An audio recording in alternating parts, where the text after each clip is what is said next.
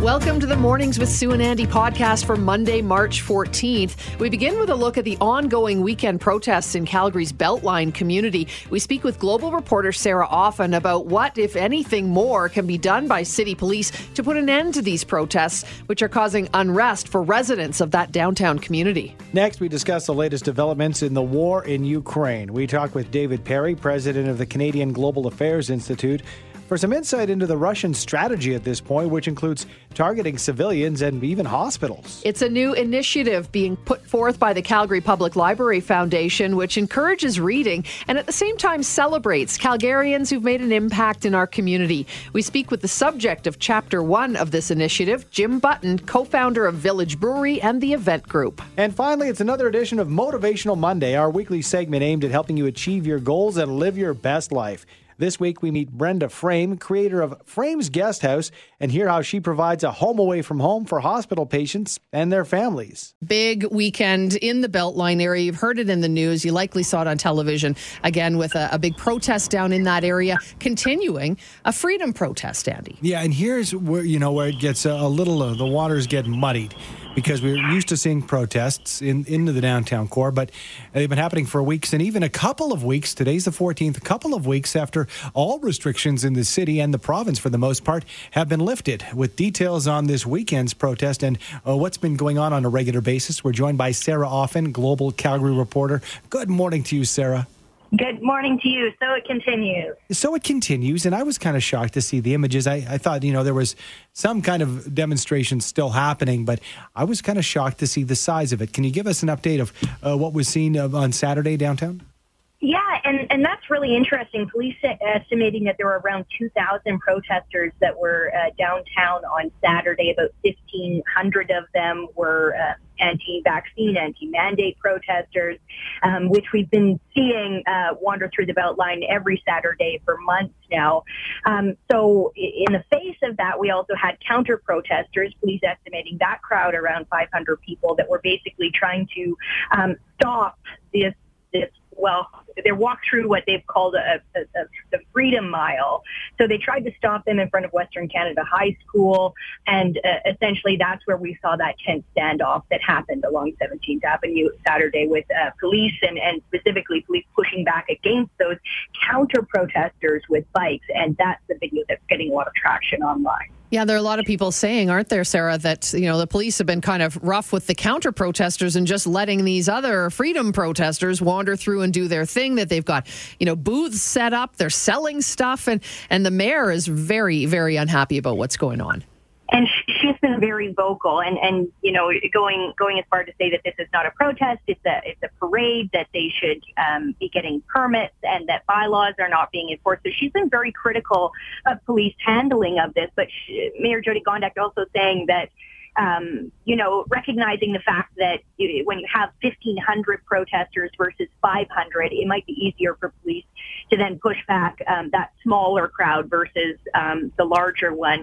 It's hard to see exactly what happens when you look at a short video clip, and that's what police are highlighting following this. The police commission, however, is going to be looking into this, into police's handling of this, and specifically working with city officials as well as the Beltline Neighborhoods Association to try and come up with a bit of a plan in terms of going forward. How can we sort of get past this? Again, all of the mandates have basically been dropped, but there's still a lot of discontent and still a lot of divisiveness that is being felt here downtown. And at this point, Sarah, as far as anything illegal besides, some of the, clashes and the tension, so to speak, is there anything that can be done? I mean, is this a bylaw issue, or could it get down to noise or something? Because, we all have a right to protest, right? Oh, it's a messy one, isn't it? I mean, yeah, there's questions about whether or not they should be having a permit in place. The mayor also suggesting that if they want to protest, that should be happening at City Hall or in front of the Hayes Building or McDougall, depending on whether they're protesting provincial or city mandates.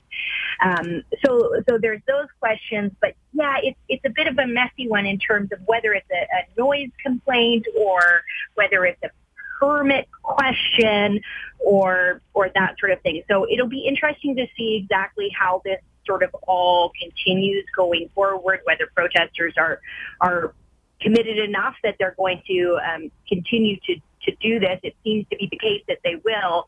So how they're going to approach this going forward is going to be interesting, and how the city and specifically the police approach it is really going to be what we're watching for. And Sarah, even the premier stepping into it and saying we could spend the rest of our lives in this society arguing over COVID, which doesn't make a lot of sense to me, or we could just move forward. So what happens today is council getting together today?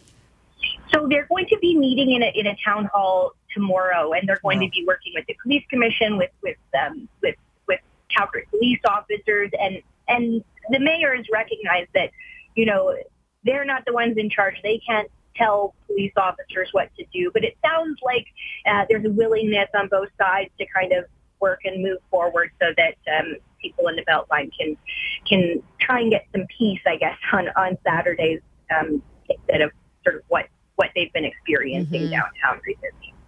All right, good stuff. Thank you so much, Sarah. We appreciate the update. You're welcome. That's Global Calgary reporter Sarah Offen. And we've got one heck of a good text from a resident and a listener here to Mornings with Sue and Andy about what it's like to be downtown on Saturday. So Cassie sent us the email that she has sent in to the police because she now feels, you know, she's scared to leave her home on Saturdays, and nobody should have to feel like that. So she says she's a resident of the Beltline in Calgary, and this is her email. I'm very concerned about my personal safety. 3 weeks ago, while coming out of a store on 17th Ave at 11th Street, around 2:30 in the afternoon, I was wearing a mask. I was swarmed by protesters. I called out for help as I saw two police officers within feet of me. They looked at me and kept on walking as I got yelled at, screamed at, and called vile names. Thankfully, another individual with a mask came and stood beside me, and we huddled together until the protesters were done accosting us. I was shaking with fear, and now I no longer leave my home from 1 to 4 p.m. every Saturday. I'm fearful. I'm scared. I'm tired of picking up garbage littered all over my property. I'm tired of the police horses pooping all over the street and not cleaning up afterwards. I'm tired of the headaches I suffer for days on end after these protesters leave my neighborhood. This has to stop. Wow. Can you imagine? So you're afraid to leave your house between 1 and 4 every Saturday to go out and do whatever it is that you should be free to go out and do. Well, and to that point, you know, with the mayor, whether you agree with the mayor or not, you know, I think that we have to have, we have that right to protest, but take it to the right place. You know, take it to City Hall, maybe an Olympic, maybe not even Olympic Plaza, because families like that. Yeah. The Beltline, though, there's so many, not just the residents, but the businesses that are finally having that opportunity to kind of get back to some normalcy. And then not just somebody like Cassie who lives there. If you're thinking, hey, let's go kick around 17th Avenue and get a coffee. Yeah. Who's going to go down there? On a Saturday? And I understand that maybe that's what they want. They want that kind of attention. But what about the businesses? What about the residents? Who've suffered through all of this, right? And even the mayor saying it's like a parade, because at Central Memorial Park, it's a festival. They've got merch and food vendors, no permits or licenses. Rob says he drove by a small protest in Edmonton on the weekend. He said he used to support the protests a few months ago, but now what are you protesting and why? Absolutely. So we'll see what happens. We will. Russia's invasion of Ukraine continues to escalate. Over the weekend, a Russian airstrike killed 35 people at a military base near the Polish border. The city of Mariupol is also being targeted by airstrikes, creating food and water supply shortages. We're joined to discuss with military expert Dr. David Perry to give us an update. Good morning, David. Thank you for taking the time with us. Good morning to you. What can you tell us? I know that, you know, over the past couple of weeks, they've been talking about the strategy the Russian military has been using and hearing that it sounds like they're in it for the long haul, certainly not going to pack up. Where do you think we are in the Russian invasion at this point?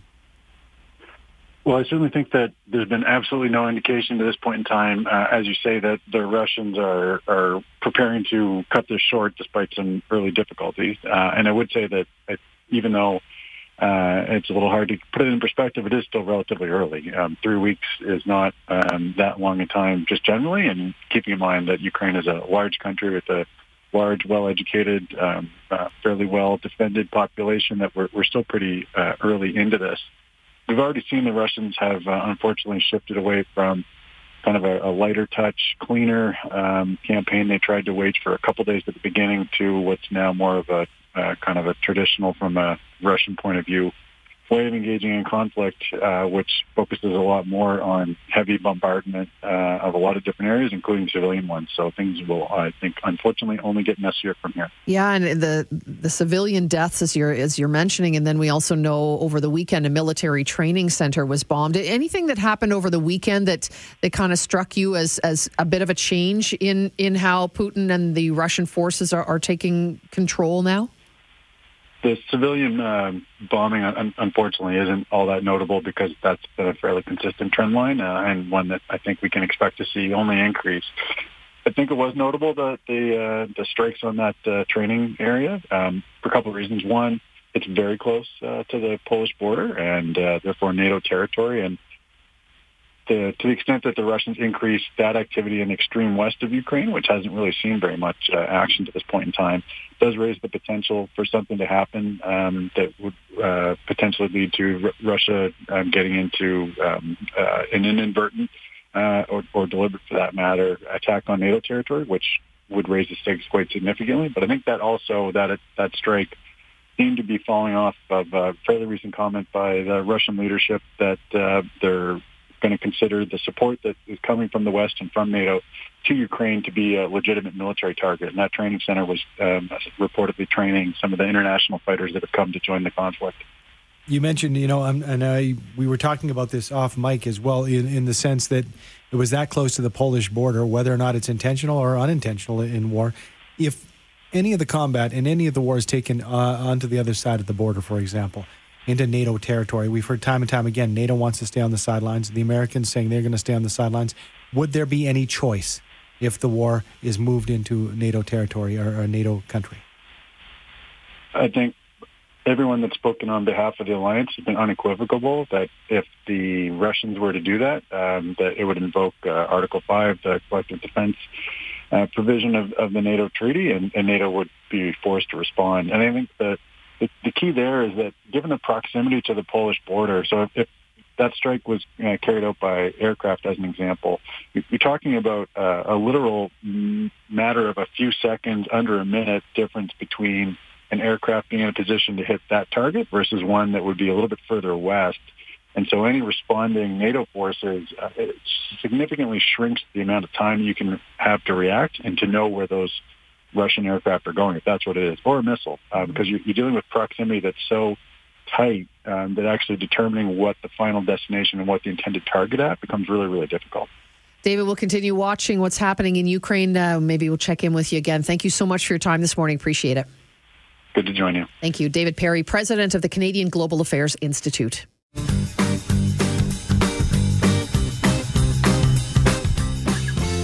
There's a new community initiative being launched by the Calgary Public Library Foundation in recognition of Calgary community builder, entrepreneur, and philanthropist Jim Button. To find out all about it, we are talking to the man himself this morning, Jim Button. Hi, Jim. How are you? Hi, Sue. I'm great. How are you? Excellent. Thank you. What a pleasure to check in with you. People might recognize you a little bit more as one of the co-founders of Village Brewery and the Event Group.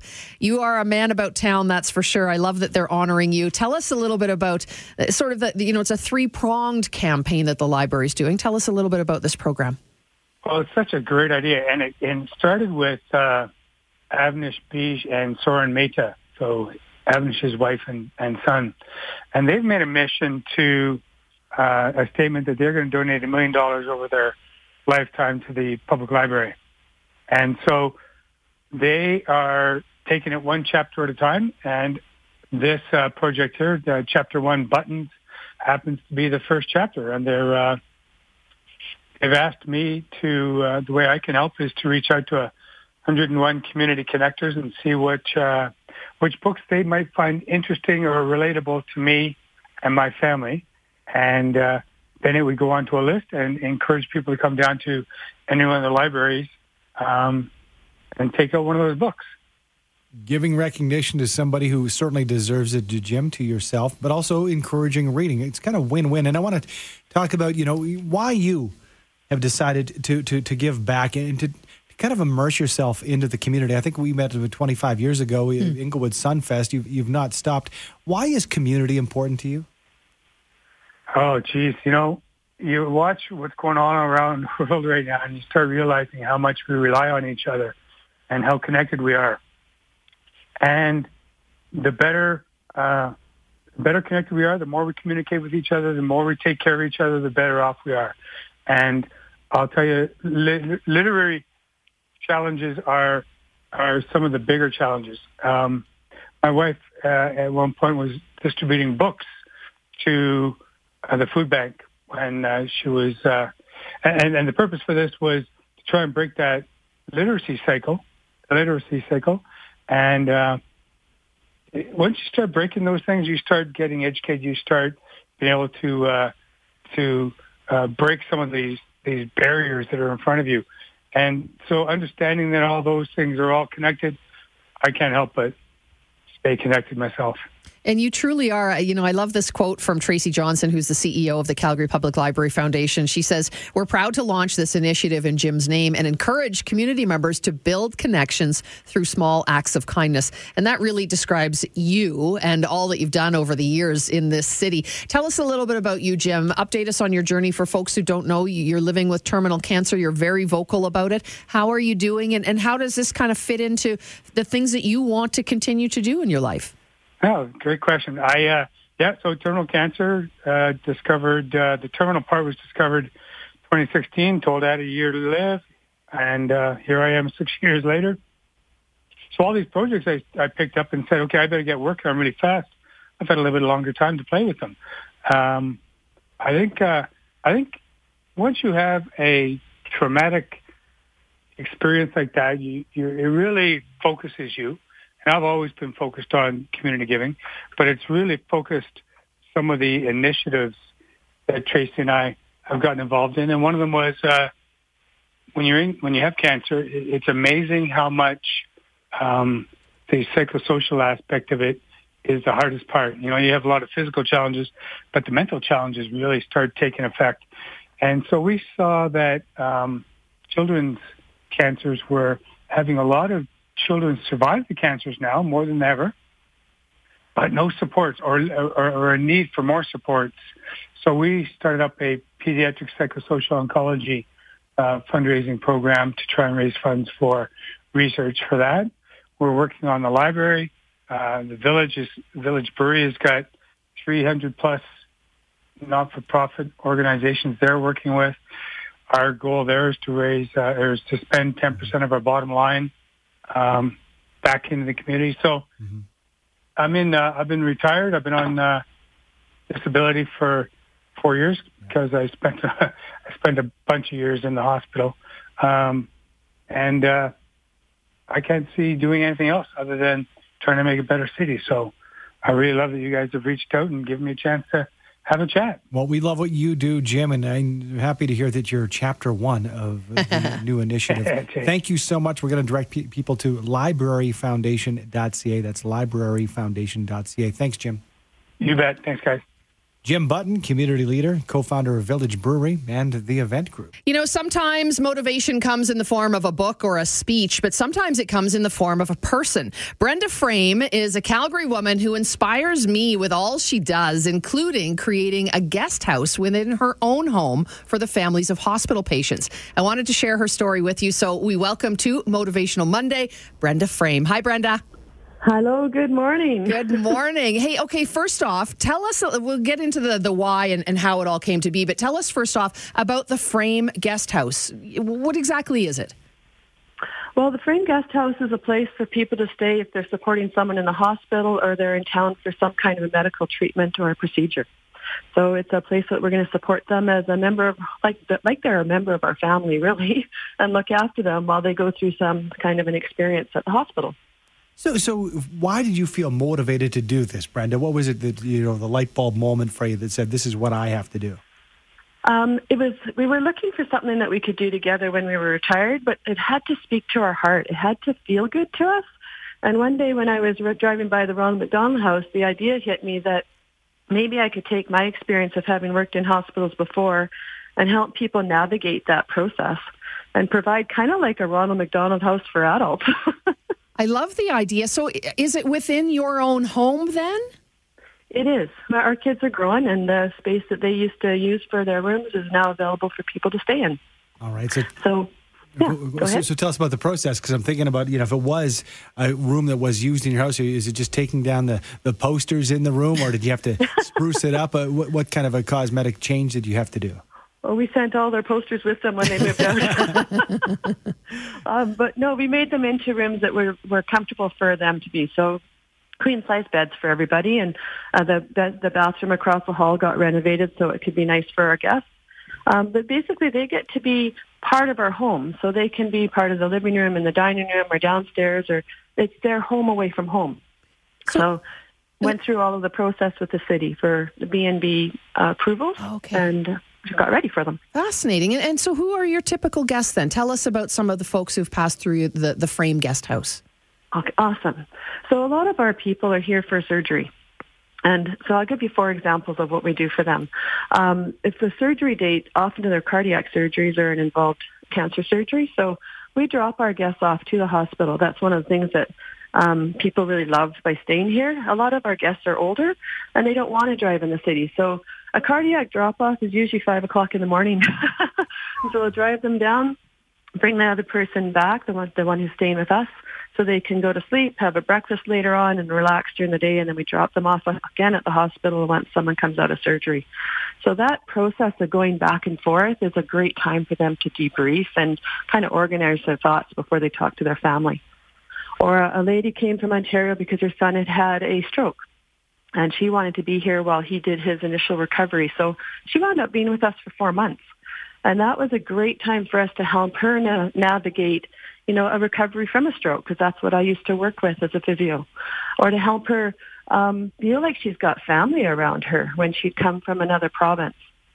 Or another couple was coming up from Lethbridge, and they were in their 80s. And what we've discovered is that the person who's in hospital is just as worried about the person who's supporting them as the one who's supporting is worried about the one in the hospital. And so by looking after one, we wind up looking after both. And so part of us taking people to and from the hospital means picking them up.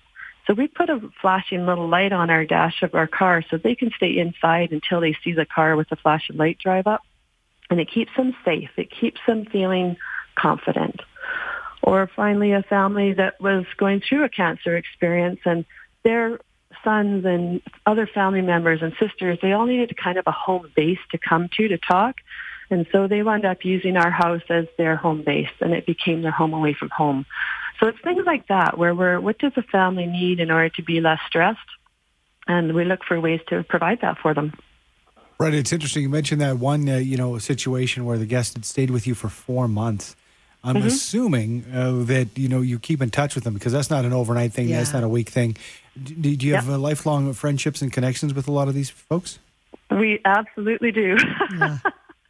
Yeah, they've become, many of them, there's a sign actually by our door, and it says, "Enter as strangers, leave as friends." And it's magical how fast that transition happens. I love it. So, Brenda, how does doing this motivate you and your husband, Dave? It feels so darn good, Sue. So, it's like a hit, where you just feel good by looking after people. And I think that's really the biggest reason we do it, is that we love that.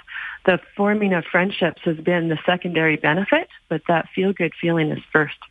You mentioned, with your background and the fact that you drove by the Ronald McDonald House and thought, well, this is how I can use my time. This is how we can use our resources. How would you suggest, because it happened for you, somebody find their purpose of giving back? What sort of a process can somebody use, do you think?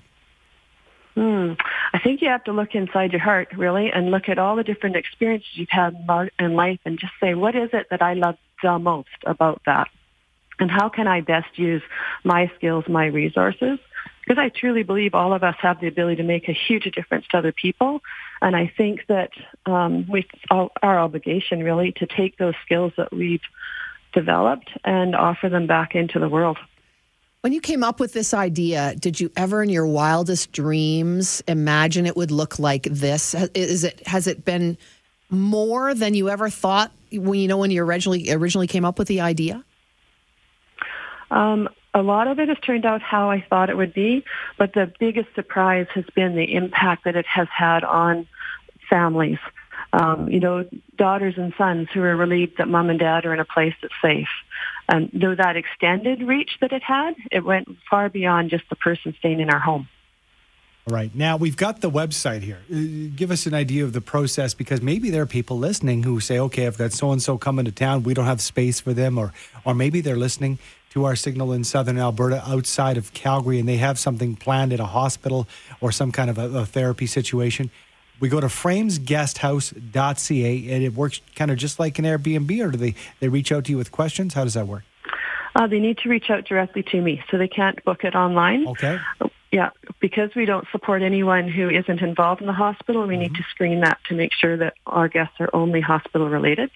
So they just go to that website, and the phone number is there. They can contact me through that or through an email, or they can go on Facebook for Frames Guest House, and we're listed in there as well. Do you feed them and is it just like you have a guest staying with you who was invited and was a friend anyway? Exactly like that. And then we made up a little laminated card with a whole bunch of options of foods that, they just check it off each day of today I would like, and I'd like to eat at this time. And whatever they want, we make that up instead of kind of guessing what people want, because when you're stressed, your needs of what you want to eat really change day to day. Wow. Fantastic. Incredible. The attention to detail, the resources, and the time. We appreciate what you do, Brenda, and appreciate you sharing your message this morning. Thank you so much. You're very welcome. Thank you for having me. Thank you. There's Brenda Frame, owner of Frames Guest House. Again, you have to contact her directly, but you can get full details of that contact information and what they're all about at framesguesthouse.ca. Thanks for downloading and listening to the podcast. Don't forget to subscribe, rate, and review for free at Apple Podcast, Google Play, or wherever you find your podcasts. And tune in to Mornings with Sue and Andy from 5:30 to 9 every weekday morning on 770 CHQR.